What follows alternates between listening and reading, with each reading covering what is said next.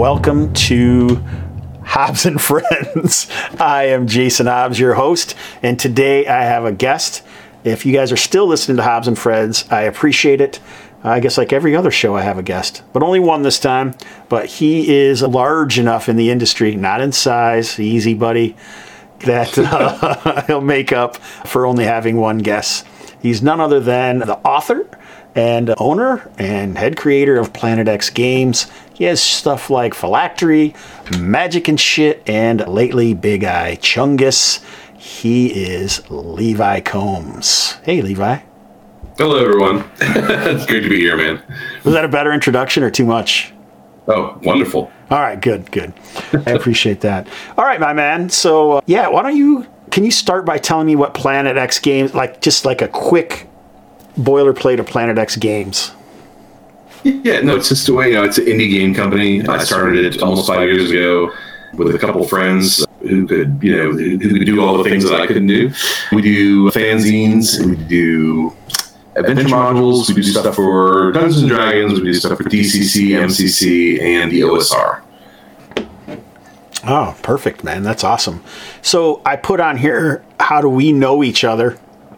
And I think we met at North Texas. I don't know if it was North Texas, because you weren't on Google Plus, were you?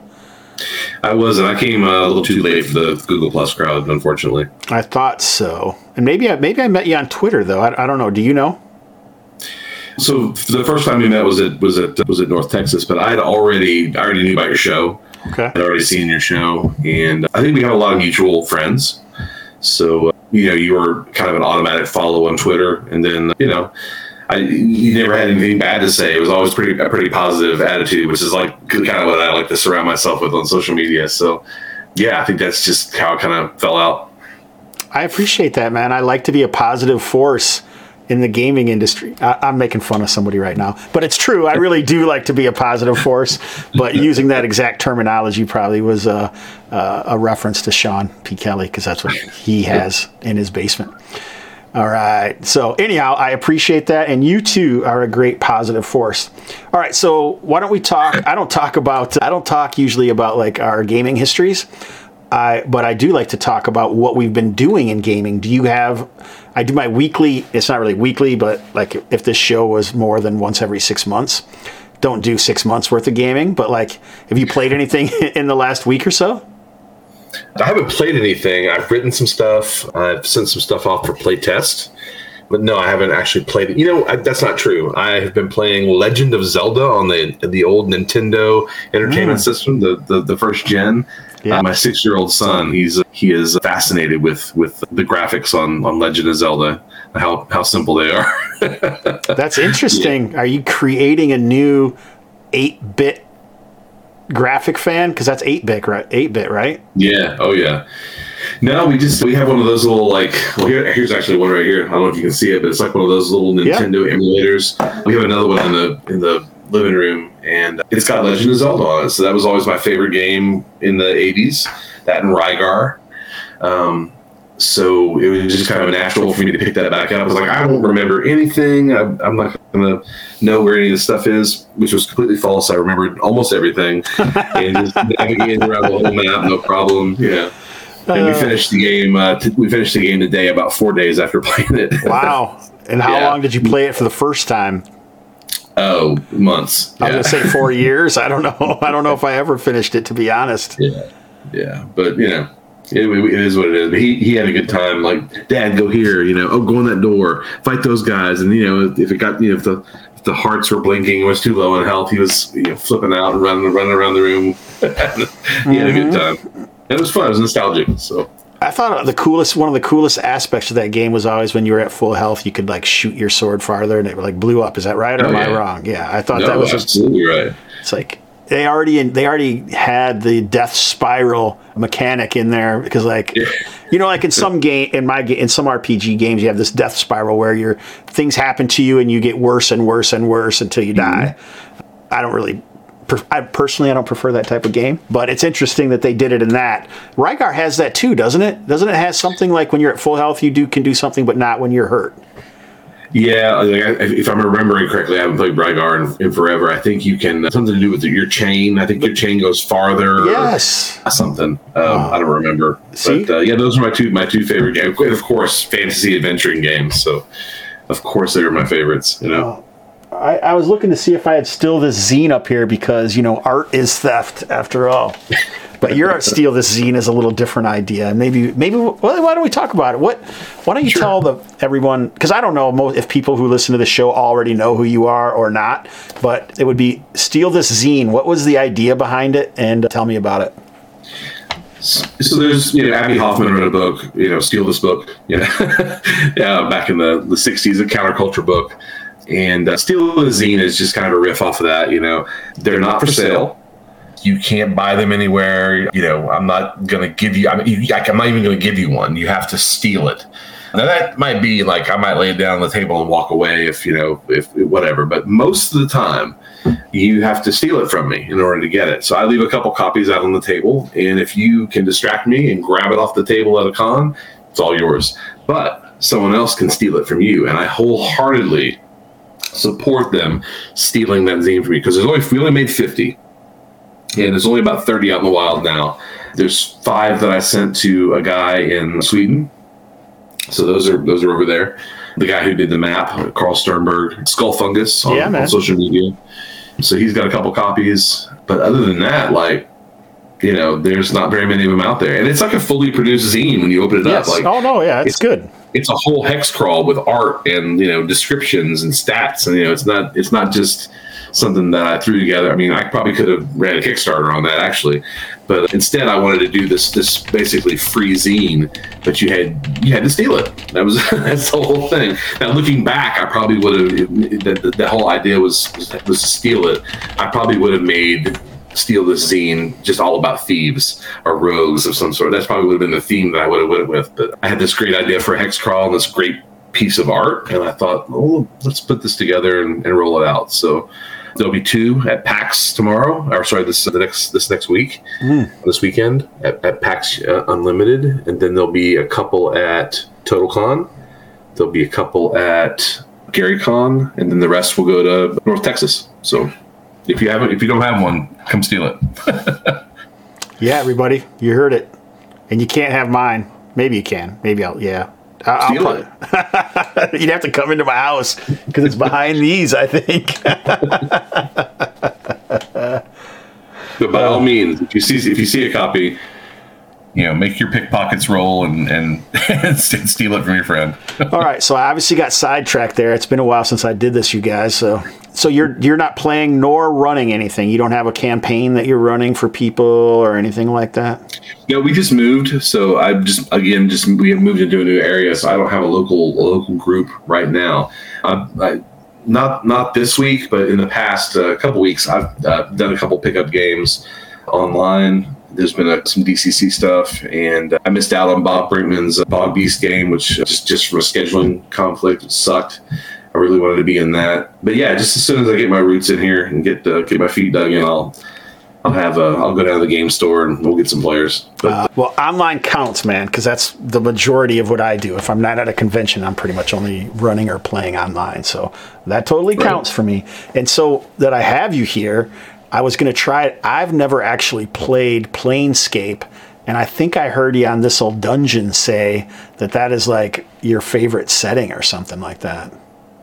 Yeah, no, I mean, I guess, whatever. No, in the broad band of like all the old classic settings, it is my favorite for 100%. Like I love Greyhawk, I love Forgotten Realms, I love Ravenloft, but Dark Sun too. But there's something special about Planescape. Like I was just telling somebody about this last night. Like Planescape it's like where you have this great idea for it. Like they took the manual of planes and they're like, let's take this interesting book that is essentially wall of text kind of stuff, rules, and let's give it life. Let's breathe life. And then you have Tony DiTerlizzi's like beautiful ethereal art that just fills this book. And it's like the perfect meeting of Zeb Cook and Tony DiTerlizzi to create this gorgeous box set that has all the personality in the world and all these little snippets of lore and all these, they take a place like,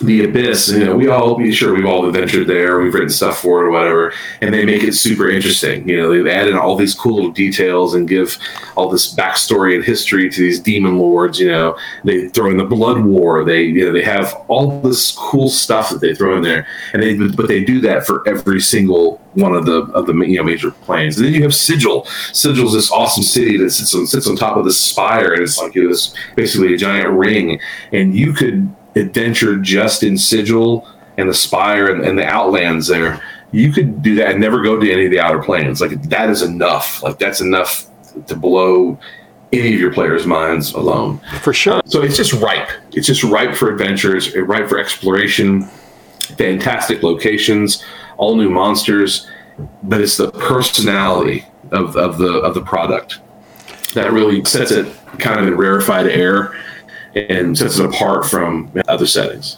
That is awesome that you say that. What I think I'm going to do is set that slightly to the side, and then when we get to the topic, if we ever do, I think that actually fits in really strongly with some of the questions I had, considering that the topic that I wanted to talk about. So that's fascinating. What I was going to do is trying to get you online to force you to run a Planescape game for me of some sort at some point. That's what I was going to try and strong arm you into. But maybe we should do it in North Texas. We'll just have sit down, me, you, and David Beatty, and a couple other folks. We'll just sit down and we'll do a crazy Sigil Outlands 4-hour session. Oh man, that would be so sweet. Let's do it, man. I'll get baited into that for sure. Who else is coming to North Texas? I don't know. We'll talk about that. Let's. Yeah, why not? Let's do it. So what we're going to do is we're going to change this to a weekly thing, and you and I will just get on here and talk shit online while everyone just listens. No, I'm just kidding. All right, so I should say what I've been playing. I have been playing Valley of the Manticore with some of my old crew that were my first online games from before Roll20 even started. So back in the day, before Roll20 was a online VTT called Tabletop Forge. And me and the guy who started that, and this Brian Tackle, the artist Craig Brasco, and Elliot Moschel were all playing. We played the One Ring, the first edition One Ring game. We played Fate. We played BX. But I mean, we played all sorts of stuff together. And then we kind of drifted apart. I think it was when I got mad about his Burning Wheel hack and said that it was like slower than molasses. Sometimes I can be a little extravagant in my descriptions. And I don't know, Brian got sick of it, but then we all made up, and now 15 years later or something, we're playing Old School Essentials on Thursday nights in this Valley of the Manticore game. So nice. Super fun. I also am playing in an urban Chromarium set Hyperborea 3E game, which is interesting. I've been complaining about it to my buddies now for a little bit. And I talk about it a little bit on Random Screed, but we're playing Hyperborea, and we stream that here at the Gamerhood. So if anyone is listening to this and wants to see a Hyperborea 3E actual play, and then check that out. And then I'm still running my legendary Kalmata game once in a while. That, I don't know if you've ever heard it before, Levi. Yeah, well, just on the show. So yeah, we... I think we're up to like session 75 that's been streamed or something like that. I ran it at Gamehole. I also ran it at North Texas. And I would say the 80% mortality rate is pretty close. No, not that bad. It feels like it, but super fun. We use OSE for that. And I played a whole bunch of... we played Chainmail, Mordheim, and Raven's Feast, it's called, and Michael Curtis ran Lord of the Rings, The Last Battle of the Alliance. These were all war games. So some of them we played on a actual sand table. This is when I was in Linthicum that I was telling you about. Oh, right on. So I played a whole bunch of, and I'm not really a big war gamer, but I had a blast because I just dove into it finally. I would always just be complaining like, man, if this was an RPG, I could do this or this or this instead of just playing, this war game like it was meant to be, but it was a blast. So that's what I've been doing, man. And so the last introduction piece before we get to the main topic is Everything About You from the Ugly Kid Joe song. I hate everything about you. What's one thing that about yourself that you haven't let the masses know on these other 35 podcasts that you've been on in the last week, Levi? That I hate about myself? No, just something about you. The hate part was a joke. It's really just everything about you. Well, I was going to say I actually have an answer for that. I wish I could write less dense paragraphs. I'm actually working on it, but like I really like the OSE style. You know that's a very terse, bullet points. But you know, I'm trying to get away from writing 3 paragraphs when one paragraph will do. I think that's a rookie mistake that I'm just guilty of. And I'm working on it. And this latest adventure that we put out, this 3 Curses for Sister Sarah, and I did some contributing writing on that. It's actually Mike Lee's baby. But so I try to do a lot of that, like where I said, okay, well, I've got 3 paragraphs here that's basically saying the same thing over and over. Let me just knock it all down with 1 paragraph, and then just be a little bit more loquacious in my descriptions. So it's just something I'm working on. Like when I go back and read like Jungle Tomb of the Mummy Bride, the very first one, I'm like, oh, well, here I am tripping all over myself and, you know, talking in third person and talking in first person, and, you know, it's a mess. But, you know, you learn from that and you move on, and things have gotten much better since those days. But so to answer both those questions, something I haven't talked about and something I hate about myself. That's nice. That's cool. I mean, it's not the real dirt I was looking for, but I'll take it. I like the self reflection. I'm all about that for sure. Fair enough. But you know, I mean, it kind of goes in with the whole idea that RPG books, maybe historically, haven't really been that good of writing.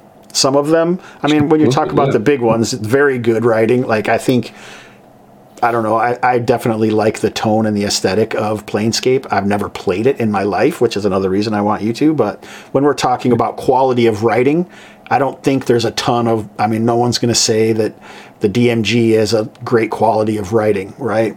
Of first edition. No. But if adventure-wise, if we could get better, and I think people are, I think it is becoming more of an art than simply a use, right? It's not just a guide anymore. It's actually like an artifact that I find that's a whole fascinating topic on its own, honestly. But that's awesome, man. If you can learn to write through RPG writing and just becoming more terse, then you're going to be better at all writing, you know? So that's awesome. Yeah, I've really gone out of my way to, like, you know, I've taken a couple classes to where I'm just trying to learn a little bit, just be better about things.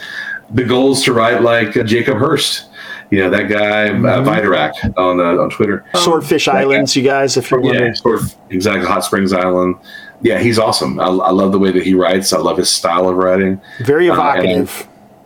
And just he has a real economy of words. So I'd really like to write more in that vein. I'll get there.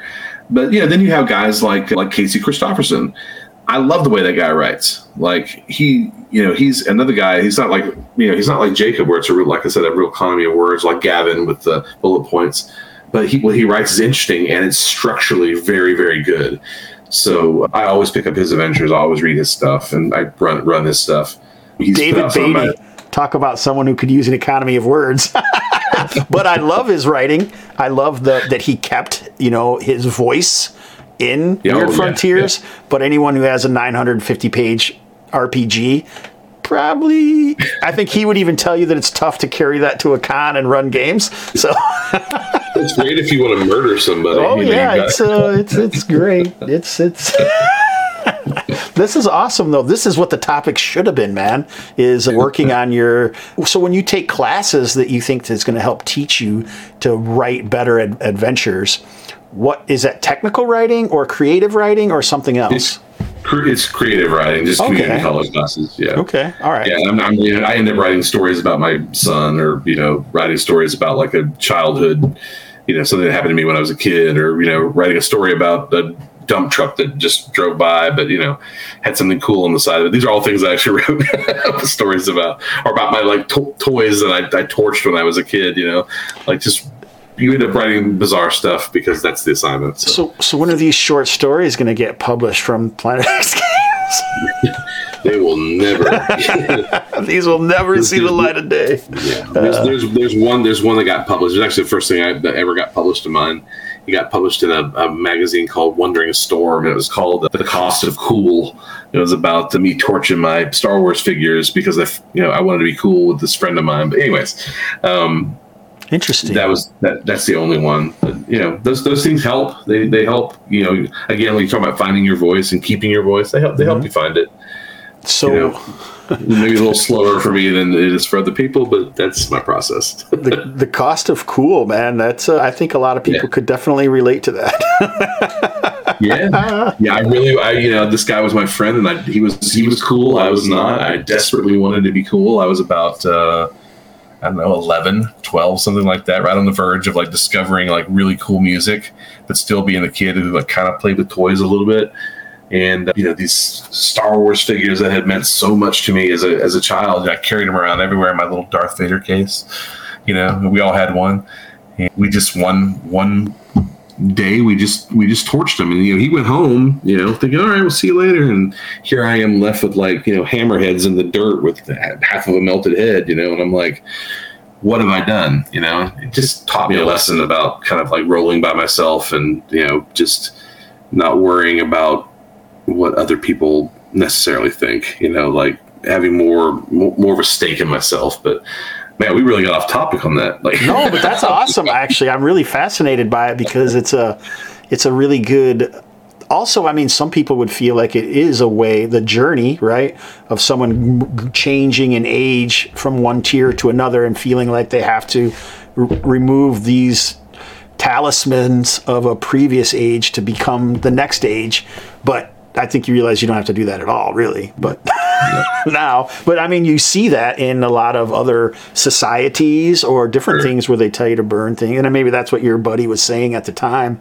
But no, he just didn't want to burn his toys. He wanted to blow mine up with firecrackers and, what have you. So it was all the leftover fireworks from the 4th of July. So we're like, let's get rid of these. Or, hey, we're going to blow up your guys. Is that cool? I'm like, yes, please, be my friend. Okay, yeah. So it was nothing cool like what I was saying. It was just this really sad story. Yeah. All right. Yeah, well, my bad. Yeah. That's something that I often do, though. I'll like find things inside a story and then expound on it. Like, oh, yeah, that makes a lot of sense. What if it, I was an English major. That's why. Because that's what English majors do, right? They read books and then say like, oh, no, this is really what it's about. We did get far afield, sir. All right. So so one of the things that I found looking at your products that I have, which I think is almost all of them, and the ones I don't have, almost every time you tell me, hey, find something you don't have and take it. So super kind guy, everyone. If you've never met Levi, you should definitely go to the Independent Publishers Union booth. Is that what it's called, right? Did I do it? Yeah, I mean, that's what we're doing. Yeah. Check that out. And what I found is that I really think that your products, this is part of the questions where I talk about sci-fi and fantasy, and I think a lot of people have covered that, talking about that. Why don't you tell me, what do you feel about sci-fi and fantasy? Is it okay? Is it bad? I mean, do you have any thoughts on it? You mean like jamming the two together, genre mash? Yeah. Oh, I love it. In RPGs, I guess. Yeah. I 100% love it. Like I get it. Like when people don't like that in their games, but for me, I like all that stuff because what's that old quote about like technology at a sufficient level is indistinguishable from magic? Yeah. Same deal. I like it. I think the Barrier Peaks was like a seminal, like super weird fantasy product for me back in the day. Like when I discovered that, I was like, this isn't exactly what I want, but it's kind of what I want. There's enough in here to where I'm like, oh, like my mind is semi-blown. Like I really like what's going on here.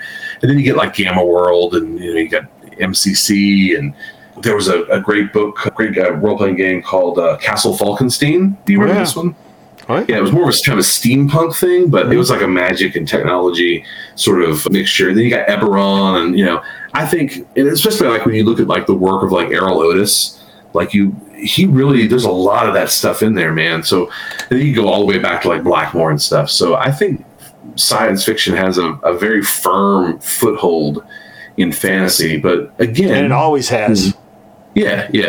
And again, it's not for everybody, and there'll be some people who don't like it, and that's fine. But for me, I love it. Okay, and I think Weirder that the better. and that leads to what I was like really trying to maybe get a handle from your point of view is like, well, the first thing I ever read from you was Phylactery. I've seen that you actually did things before that, but I was like, oh, I can see what this guy's doing. He's got kind of like, you've taken the Gonzo level for old school gaming, because some people would say DCC is or it isn't, and that's really where the Gonzo is. But now we're not just going to keep it in its own little category. We're actually going to just like take a big brush and swipe it across all of it. You're not, because you're doing, to me, your stuff is definitely more Gonzo than Gabor Lux or Greg Gillespie, or even like Skeeter, well, although he has a science fantasy crypto wizard, so I guess that's not a good one. But what, like, is that where your inspiration from? Do you feel like that's always been there, or do you think that you've upped that to 11, or where do you stand in the OSR? I guess we'll try to narrow the sandbox a little bit on this discussion. Absolutely.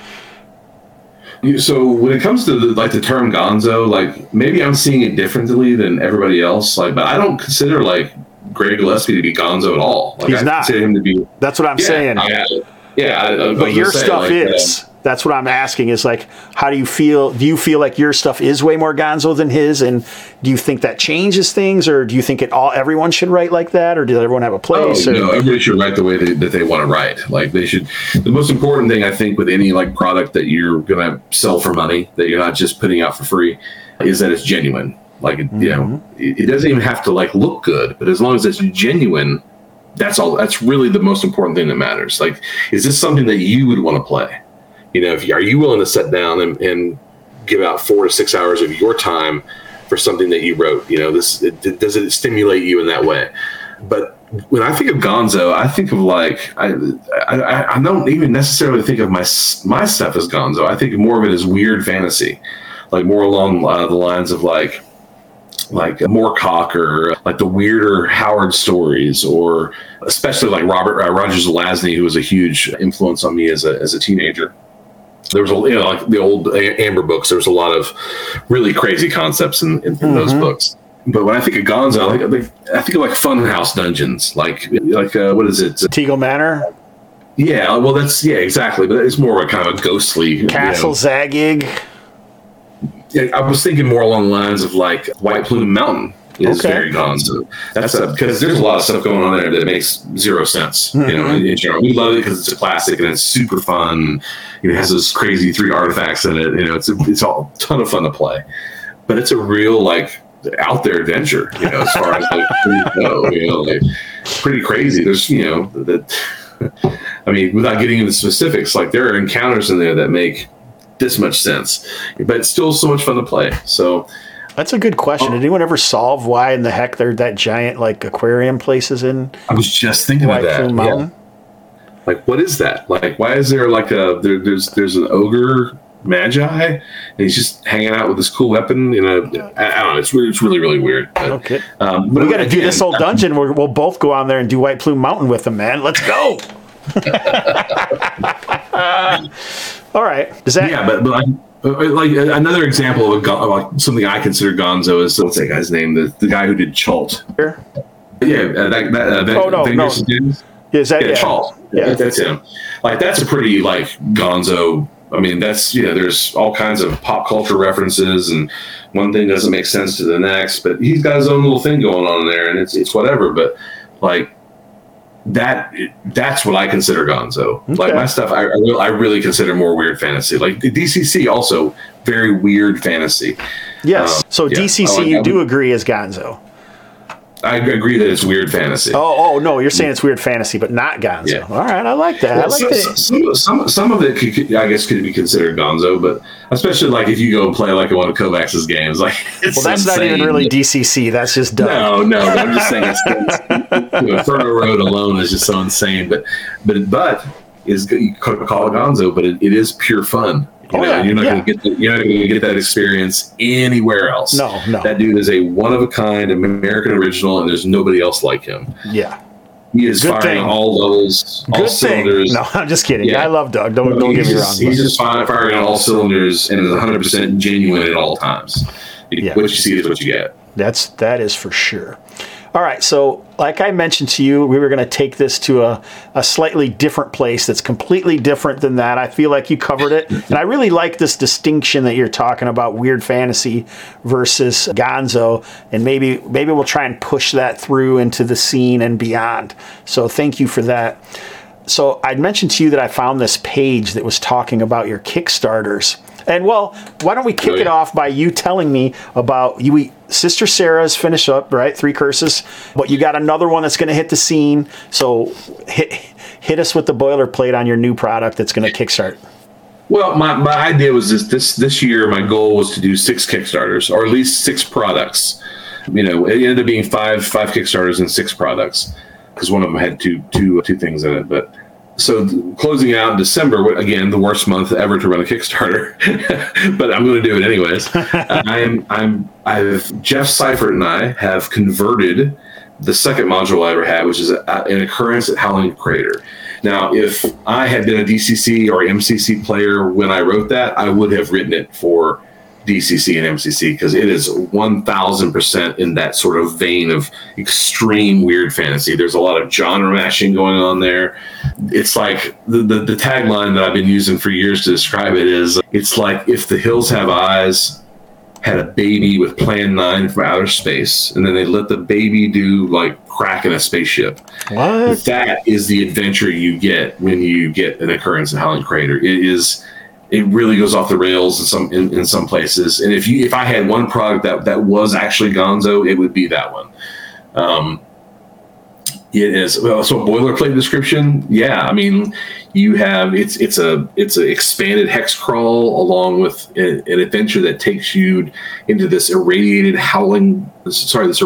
blasted crater where this depraved family of cannibal mutant folk live. And then you have an abrupt turn in the middle of the adventure where all of a sudden you're in the interior of a crashed spaceship, which this is my ode to the king of gonzo adventures, Barrier Peaks. So I got to do a lot of fun things on this one. There's a lot of great imagery. There's some cool locations, fantastic NPCs, in my opinion. And then some really cool items. And because, it's hard to do some of those genre mashings without everybody loading up on like rifles and jetpacks and stuff. So I found a kind of a neat little workaround of that doesn't rob the players of having cool things or really limit them. But at the same time, they're not just, they don't ditch all their old stuff to just run around playing Buck Rogers. So it's my favorite thing still that I've ever written. It's the one that I had the most fun writing. Yeah. Like when you talk about it, I feel like I must have heard of the original that you did. Because when you were mentioned to me before, I was like, it sounded kind of familiar. So I must have saw something about it I did not get it when it first came out. That's for sure. And what was that written for originally? So when I was writing it, I actually wrote, it's a crazy story. I actually wrote it for a 3rd edition. Just because I didn't have very much experience with 5th edition. But I had a guy that converted it for me. We sat down and had several face-to-face meetings where we were just like, I don't really understand the new rules as well as I should, but I want to make sure that like these traps live up to what they should be, and the monster tactics live up to what they should be, and that this is very playable under the 5e rules. So there's a lot of talk about that. But yeah, written in 3rd, converted to 5th. But again, had I been a DCC player then, it would have 100% been a DCC/MCC adventure. So it is. How much has it changed with your conversions with Jeff? Yeah, so I did a conversion once before with my first module, which was Jungle Tomb of the Mummy Bride. The original came in at 64 pages, and that was with like 12 or 15 pages of 5e stats, which are, just a 5e stat is, almost can be sometimes be half a page. But a DCC stat is a paragraph, So when you compare 64 pages to the DCC version, which I think is 146 pages, There's a lot of new material in there. There's almost 1.5 more times of stuff that's put in there. Because I had other writers come on. I had Diogo Nogueira came on and did an adventure. Skeeter Green, Casey Christopherson, Daniel Bishop. All these guys contributed, and then we did a new cover. Jeff did all the patrons, all the the deities, and we did some new spells. We added in new magic items, and then I added in flavor text for every encounter, because that's the DCC way. They have a little block of flavor text there, So I've done the same thing with Howling Crater. Now there's some stuff in the first adventure that, looking back on, I'm like, I'm not necessarily that. I could have done better. So I replaced certain encounters. I did things a little bit differently. But everything is geared towards the DCC aesthetic.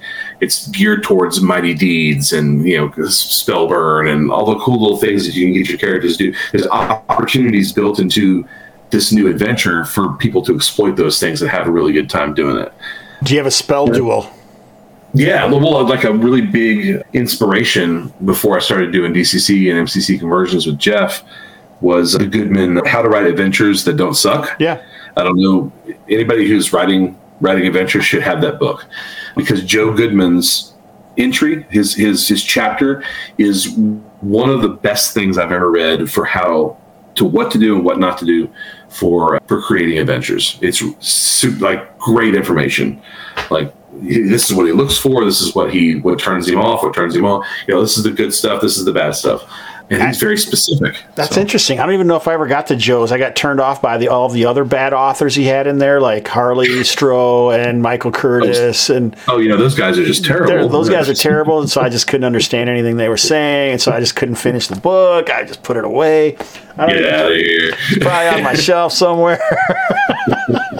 Yeah, and that's another thing about that book. Like, it is just a murderer's row of fantastic, authors and creators. You've got, Brendan and Harley and Michael, but then you got, guys who aren't even in the Goodman, they're not even in the Goodman circle writing stuff.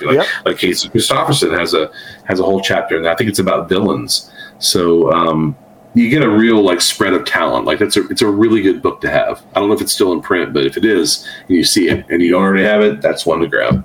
Don't steal that from their booth. No, I'm just kidding. All right, so we are getting close to time, but I really wanted to mention and talk to you a little bit about Kickstarters because, all right, so you're saying that you did, the first one was Jungle, Tomb of the Mummy Bride, and it looks like this was 2018 in September. And you got 288% funded. So I'm looking at this website. It's called Tabletop Analytics. And I mentioned this to Levi when we first started talking earlier tonight. And he did not know anything about it. So this was the first thing you ever published, and you immediately just went to Kickstarter? Where did you take the jump from, hey, I'm running these cool-ass games in my basement, in my mom's basement for all I know, to I'm going to kickstart something, and my first Kickstarter is going to be successful, and it's going to fund for $6,300, and 260 people are going to buy it? Where'd that jump come from? Yeah, no, a couple places. The first one was my friend Casey Christopherson. Again, I've mentioned him a couple times already. He already had a deep foothold in the business. He had at that time he had 80 plus titles that he'd worked on. He'd worked with Frog God, Necromancer, and the Trolls, and all kinds of folks across a wide variety of games. So he was the one guy I knew that was actively working in the hobby. So I reached out to him and I was like, well, do you think maybe Frog God would want to buy this? How would I do that? Who would I meet? And he said, well, the first thing you want to do is come to cons, meet everybody. There's one that's not far from you. Just come to North Texas. It won't be a big deal. But then he's like, you're wanting to sell this to somebody else. Is what's keeping you from just doing it yourself? I'm like, well, money. I don't have. He says, well, why don't you just use Kickstarter? And my best friend and his wife, they had run a couple Kickstarters beforehand that for a book and some other stuff. And they really seem to have a grasp on it. So I called up my best friend and talked to his wife, and she gave me some really, really good information on Kickstarter. So those two sources kind of helped me get my feet wet. And then I had Casey on the side going all right, don't freak out. don't, this is what you need to do. I'll help you. I'll look at your stuff and help you get it into fighting shape. And like, it's going to be okay. Like, don't look at your Kickstarter every single day. Like, I'll help you promote it. We'll talk about it. So that was the start, and it did way better than I ever hoped or thought that it would do. I mean, it was like $6,000 or something. Yeah, $6,300. And then that's the thing, is I didn't even know anybody. I knew Casey. Yeah. And through Casey, he put me into contact with Matt Finch. He said, hey, Matt's got some stuff that he can share with you. And Matt was very giving with his time, especially for somebody that he didn't know and had never met. Jeff Talanian was another guy Casey put me into contact with. He gave me fantastic advice.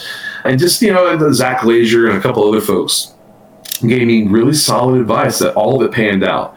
So let me share with people a little bit about, the hobby is fantastic. And these people that say that, all those people are really considered mostly OSR type people, right? Or old school gamers, at least. And so to say that it's only occupied by all these bad actors or something is just completely ridiculous. We won't even get into that. So your first one was in 2018-09, 288% funded. Your next one was the first version of Howling Crater, Occurrence at Howling Crater, and that was slightly less, 214 backers. Same goal, $5,700. Now we jump up with the first issue of Phylactery. This is the first thing I got of 1,107% funded. And this was February of 2020. So 4 months maybe after you finished with the duration, the 31 days of Occurrence at Howling Crater. You do the zine, which only had a $500 goal versus the $2,200 goal, but you made the same amount of money basically on it. Was that obviously it costs less per average pledge because there were 600 backers versus 200 backers. Was that the first Zine Quest? Is that why? Is that the whole different process and thought there? It was Zine Quest 2. I wasn't around for Zine Quest 1, or I just didn't know about it. But for Zine Quest 2, that was my offering. And I approached that first issue of the Phylactery as an advertisement. Like, I was like, okay, well, I've got these 2 adventures out here, and a couple hundred people bought them. But like, I need to like show like what do I like? Like, what do I think is like a genuine sort of thing? Like, what do I want to put out in the world? So I created the Phylactery and wrote it. Got some great artists to collaborate with: Ed Bickford, Adrian Landeros, Jay Shields, and it was. I didn't make it on the initial Kickstarter. I didn't really make any money. Like, I dumped it all into art and then processing, and the price point was super low. It was $10 for 48 pages. It's a beautiful, heavy zine. It's nice. This is it, right? Isn't this number 1 right here? Yeah. So those of you at home, sorry guys who aren't, this is number 1 right here. Yeah, this was like my first experience of stuff that you had done. So sorry, go ahead. No, and it was it's all OSR, so it was really near and dear to my heart because that's my favorite kind of gaming to do. So. But I didn't make any money on it. It was just an advertisement to say, hey, like, this is the kind of cool stuff I like. Let me find my people. That's all. And then you took all the money that you got to put it back into the next project? Or no, this was a whole new, that was all just taken care of to pay for the Phylactery? Or did you use it to pay for the next one? After advertising and art and cover and, paying for a graphic designer and, all this different stuff. I didn't have much money left over from the initial campaign.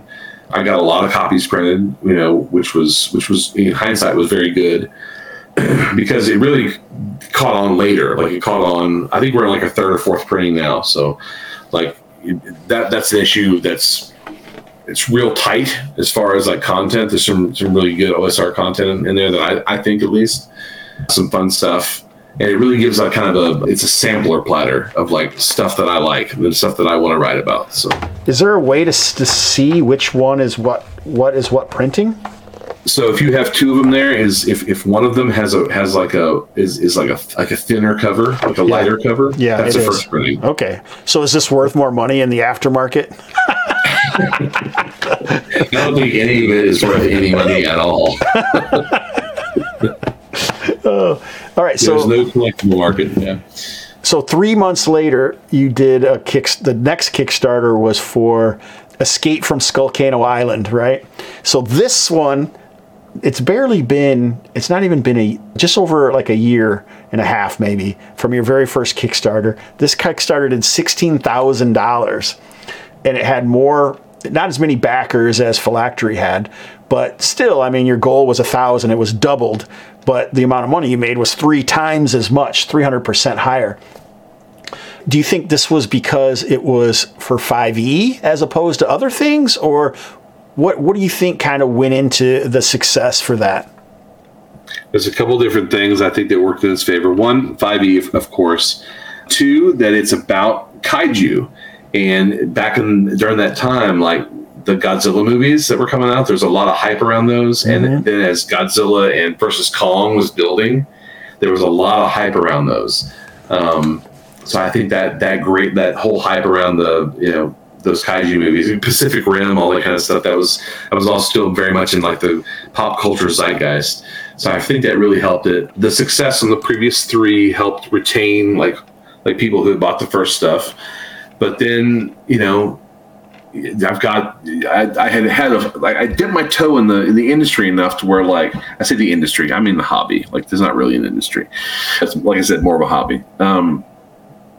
I dipped my toe in it enough to where, like, okay, like, this guy's going to deliver. Like, he's going to deliver his products, And then when I finalized it, it made so much more money than I thought it was going to make. Instead of just doing a soft cover, I went ahead and paid out of pocket for a hardcover for everybody.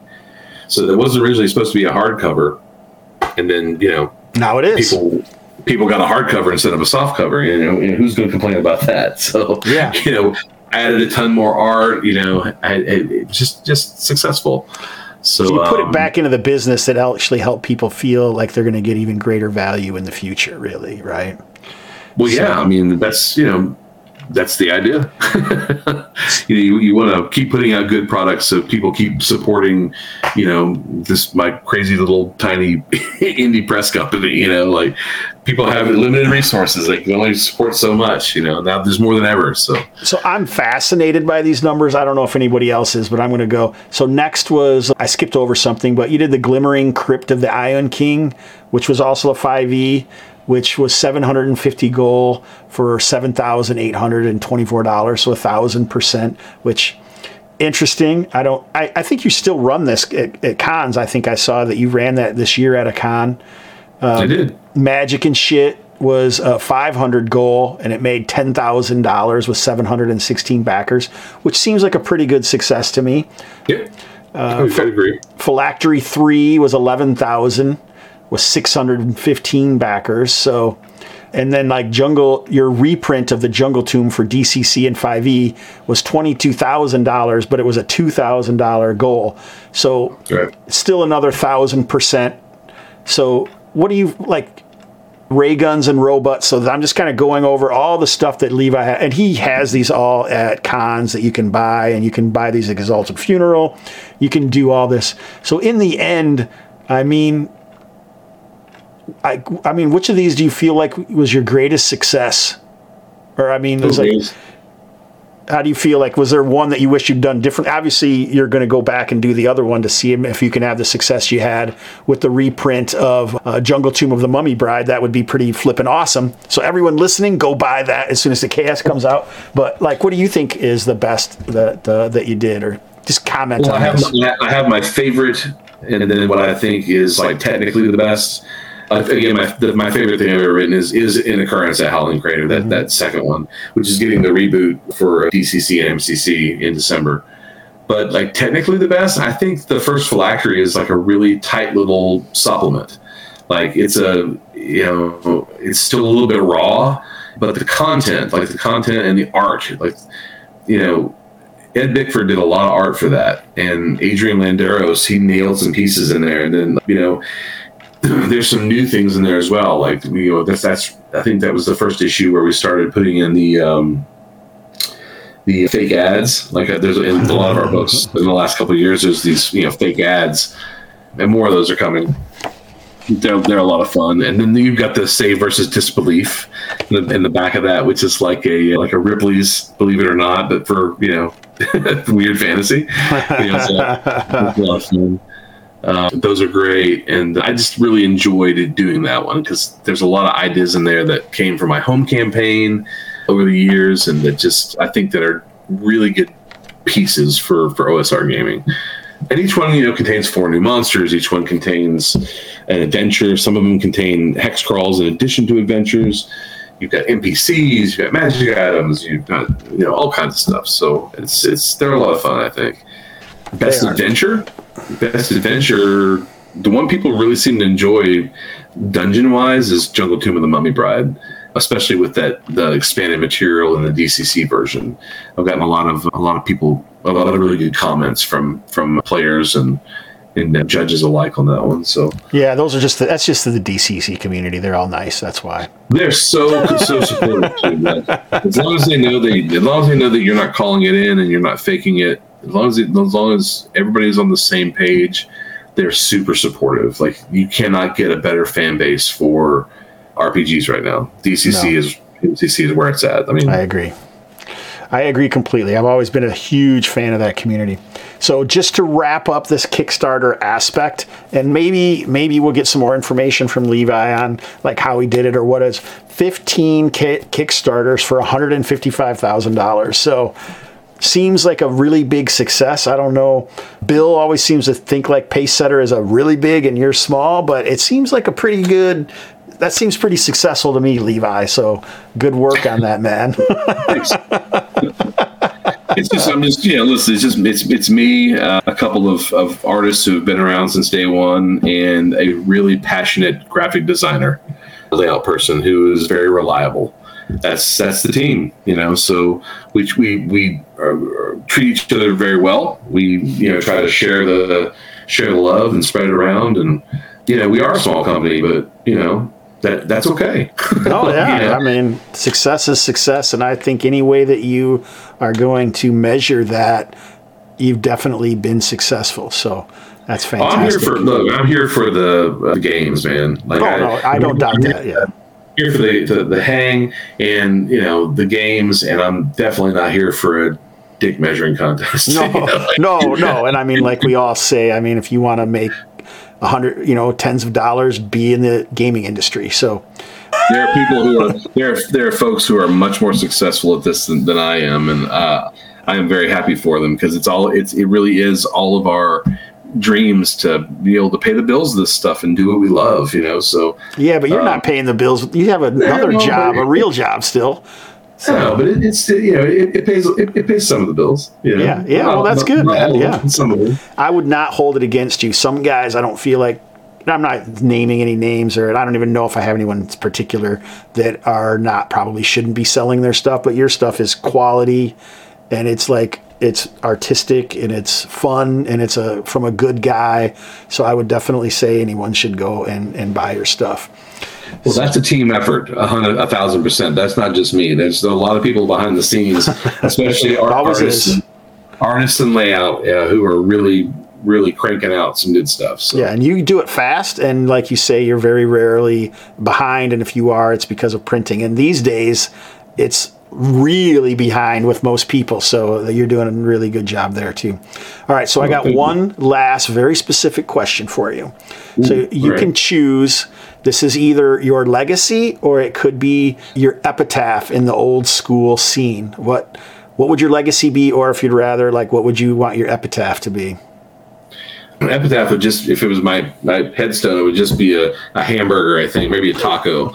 You can't take taco. That's Alex Cammers. Or Taco John, I guess. Sorry. Yeah, or Taco John. Legacy? I don't know, man. I don't really think about it, but I think maybe if I had to, it would just be that I made genuine stuff, that I wasn't just cranking stuff out for money, that it was always genuine, and it was always something that I would have wanted to play. Like if I walked into a game store having never published anything and I saw one of my things on the wall and I pulled it down and page to it, I'd be like, oh, I'm buying this because this looks cool. That would be it. That's legitimate. Hey, I'm not going to ask questions that aren't going to make you think. Hopefully, that's what we're here for. I want you to think. So I appreciate that heartfelt answer.